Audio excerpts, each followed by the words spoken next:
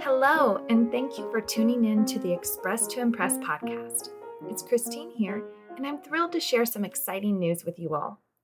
Speaking in an organized way is one of the most challenging aspects of communicating effectively in English, and many of the people I work with have told me that they want to learn this vital skill. So in August, I'll be running a special 4-week organized speaking program. You can learn how to speak confidently in many workplace scenarios, receive personalized feedback, and get your hands on my organized speaking guidebook to master the American Business English communication style. Stay tuned until the end of this episode for all the details on how to sign up. Now, let's dive into my conversation with my lovely guest.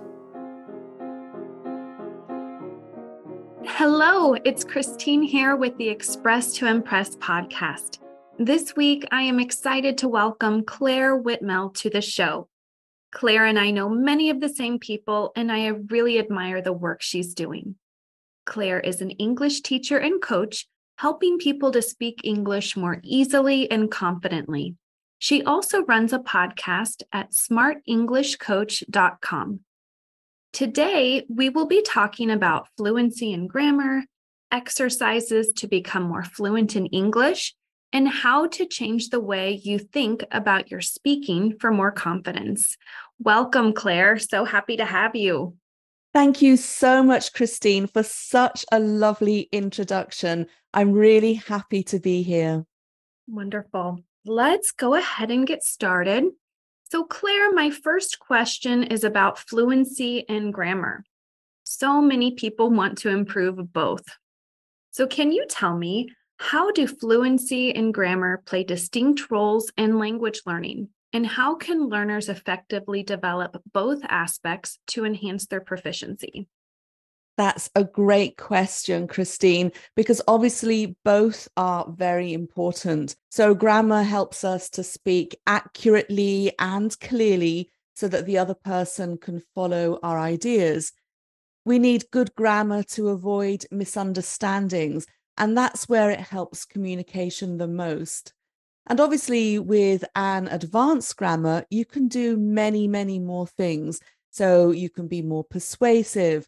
Advanced grammar helps us to speak more formally and so on. And it's generally grammar that we focus on most when we start learning English. But then obviously we also need fluency. So by fluency, I mean that we can speak without too much hesitation or without pausing too much. And when we are fluent, it makes it easier for the other person to keep listening. So both things are really important. But the problem comes when we can't focus on both things at the same time, because it just takes up too much headspace. So we tend to focus when we speak on our accuracy. We want to avoid making mistakes. So that means that we focus on our grammar, on using the right vocabulary, and on our pronunciation.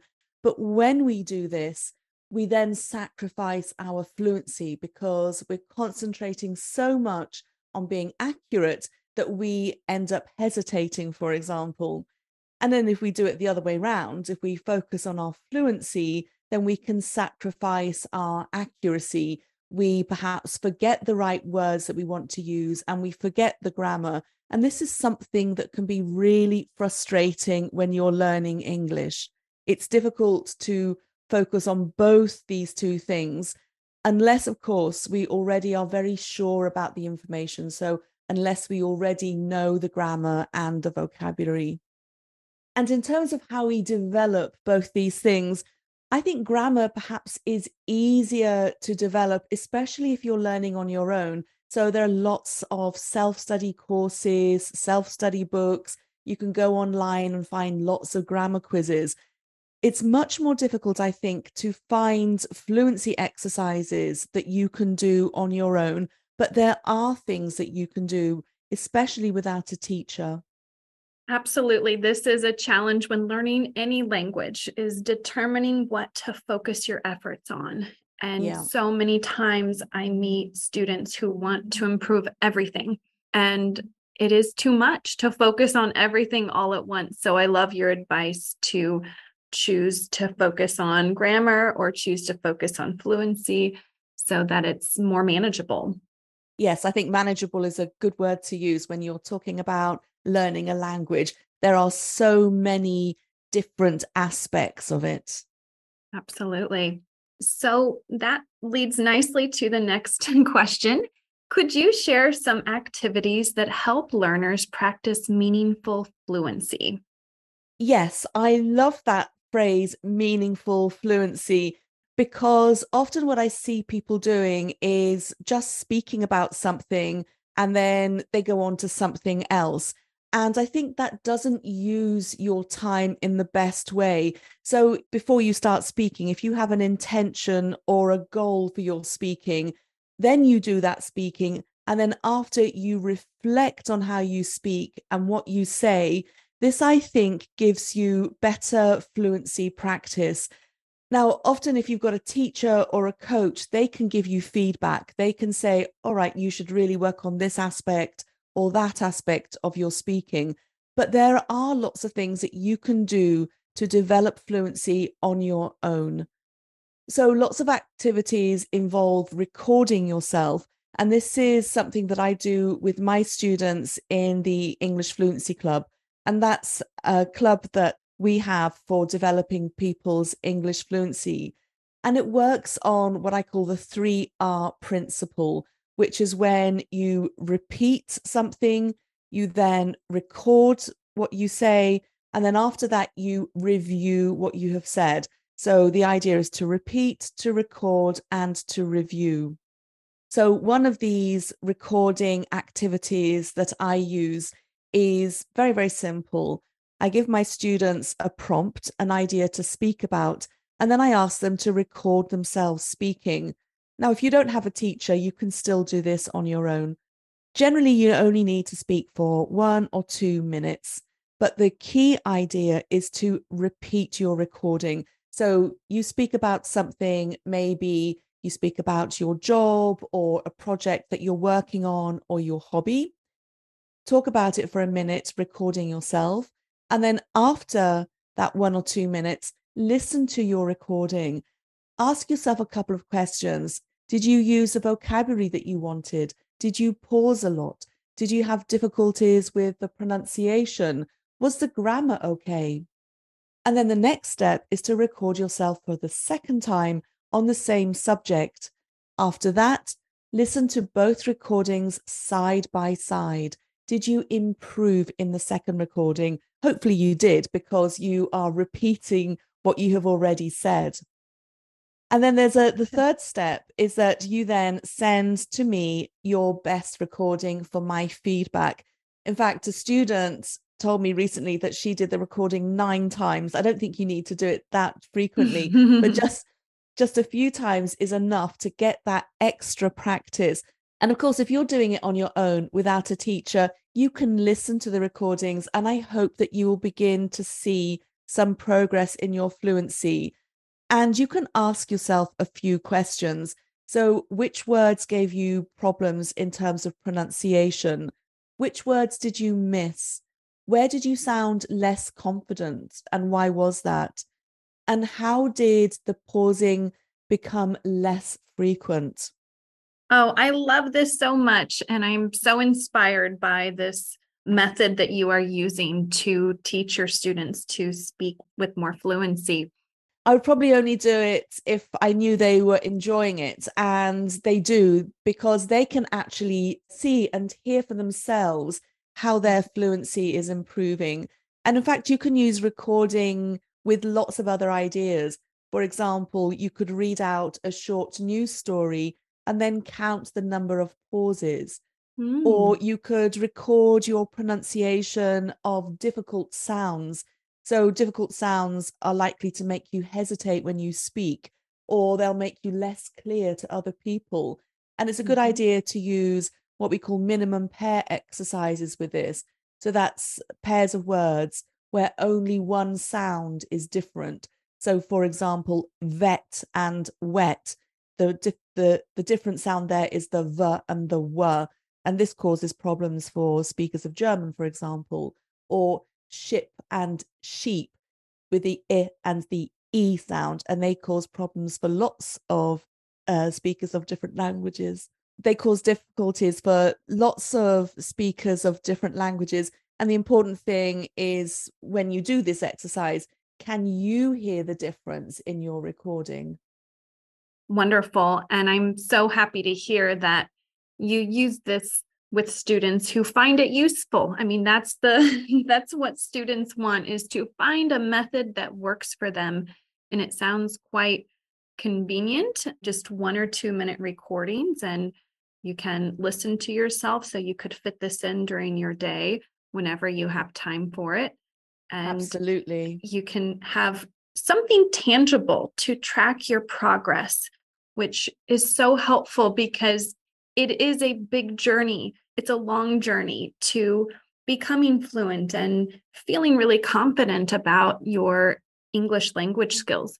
So to have these records that track your progress along the way is really meaningful. Yes, absolutely. In fact, that's something that can really help your confidence as well. Mhm. So if you, for example, keep a sort of English success journal where you note down all the times where you've done something successful in English, that doesn't have to be a big thing. It could be as small as being comfortable in a conversation, or finishing a short story, or listening to a news story and understanding, say, 60 or 70% of it.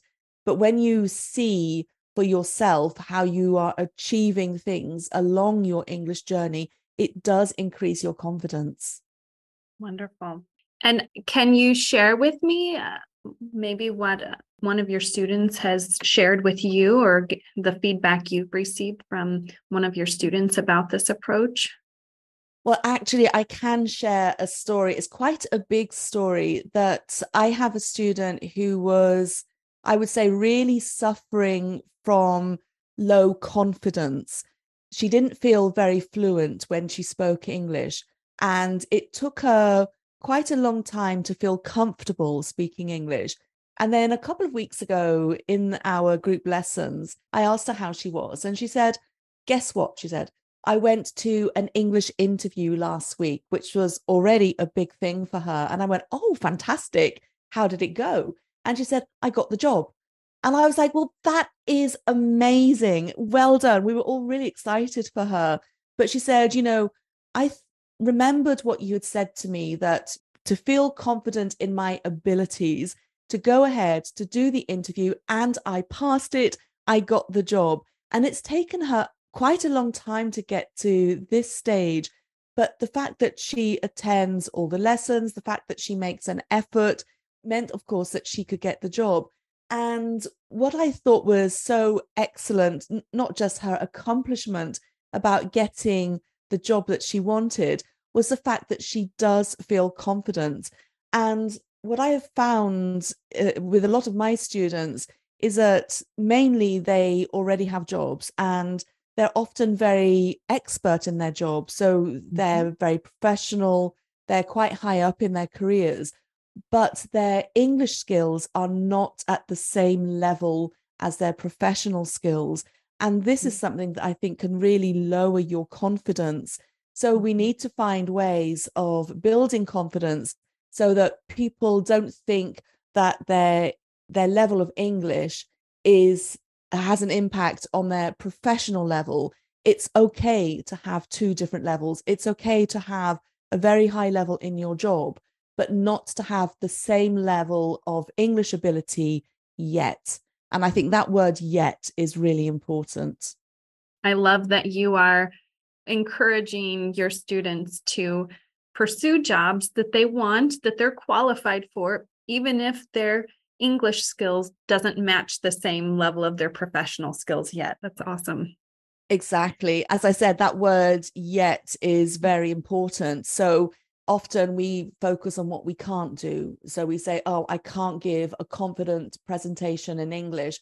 But if you add that word "yet," it completely changes the way that you see it. And it gives you hope that although you can't do it now, you will be able to do it in the future. So, for example, "I can't negotiate with a supplier in English yet," or I don't feel confident attending a job interview in English yet.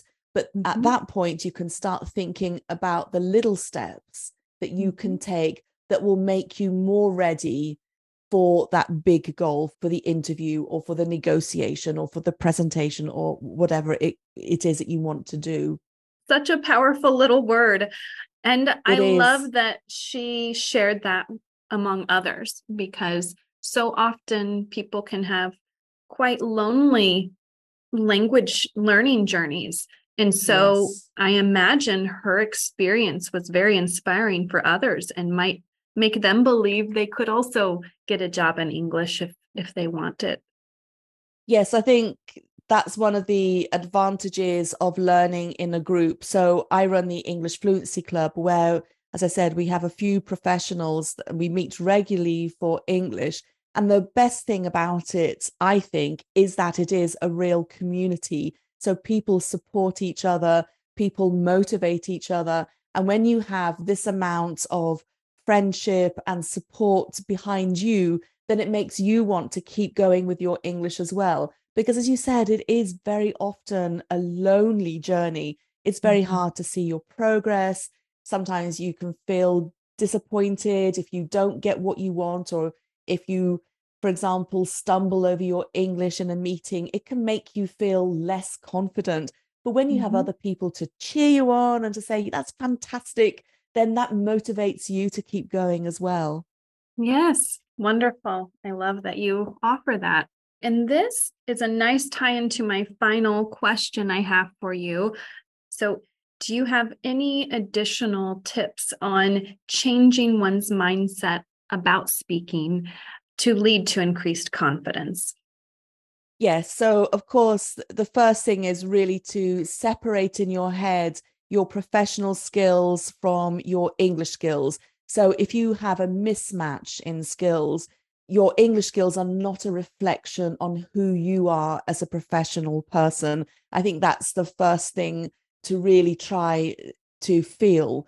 Then, obviously, to map out a few goals for yourself, even small goals are really helpful that will take you further along your English journey, to make sure that you are tracking your achievements, to get practice, to get as much practice as possible with English. So I have a student at the moment who's looking for work in London, and each interview for her is another opportunity to practice interview questions, to sound confident, to talk with recruiters and to talk with hiring managers. And her approach is very much, I'm going to go to this interview to find out what it's like, to practice my English, to feel more confident. Because the more that you do something, the more confident that you feel. But then, of course, the real thing is to change your mindset, to rather than think that mistakes are bad or that they reflect badly on your professional self, to accept them and to learn from them, and accept that you've already come a long way in your English journey and that you can go further. Because obviously, the rewards of having a good level of English are enormous. So they will impact on your career and on your personal life and on your social life. But then I think the main thing, and something that we often lose sight of, is to find ways that you can really enjoy learning English, because it is a process, because it will take you time. You need to find things that make you excited about English. And that can be different things. It could be the idea of being in a community of other English learners, like in the Fluency Club, or it could be something that gives you great personal pleasure. If one of your hobbies is crafts, for example, and you follow crafts videos and tutorials on YouTube in English, for example, that might be that thing that keeps you motivated, that keeps you going on with your English studies. So if you can find that enjoyment, then I think that's one of the things that will transform your learning experience. So many great tips. I love it. And I wanted to kind of build on something you said about mistakes, how we can change our perception of them. One thing I point out to my students when they make a mistake and they realize they've made a mistake, is that means they are halfway there, because many times people make mistakes and they don't realize they've made a mistake. But Yeah. once you start making the mistake and noticing it, that's a huge win, because that means your mind is processing and hearing it, and you will begin saying it correctly and not making the mistake. But that definitely is a sign of progress. I completely agree, especially for these types of, what we call fossilized mistakes that are in our brain, and they're very difficult to shift. So they remain there like old fossils. It's it's very hard to get rid of these mistakes. But if you focus on one thing at a time when you're speaking, so for example, if you know that you always make a mistake with a particular word, then when you use that word again, you can take maybe a nanosecond, a tiny moment to really decide whether or not that's the right word for you. It happens also with things like preposition mistakes. Maybe you say depend of rather than depend on. So the next time you say the word depend, take that second and really focus on getting the preposition right, because these mistakes, they might be very, very small, but once you have mastered them, as you said, once you realize that you've got that mistake and you focus on it and you correct that mistake, then that is when you start to make real progress. Yes, I absolutely agree. Yes, wonderful.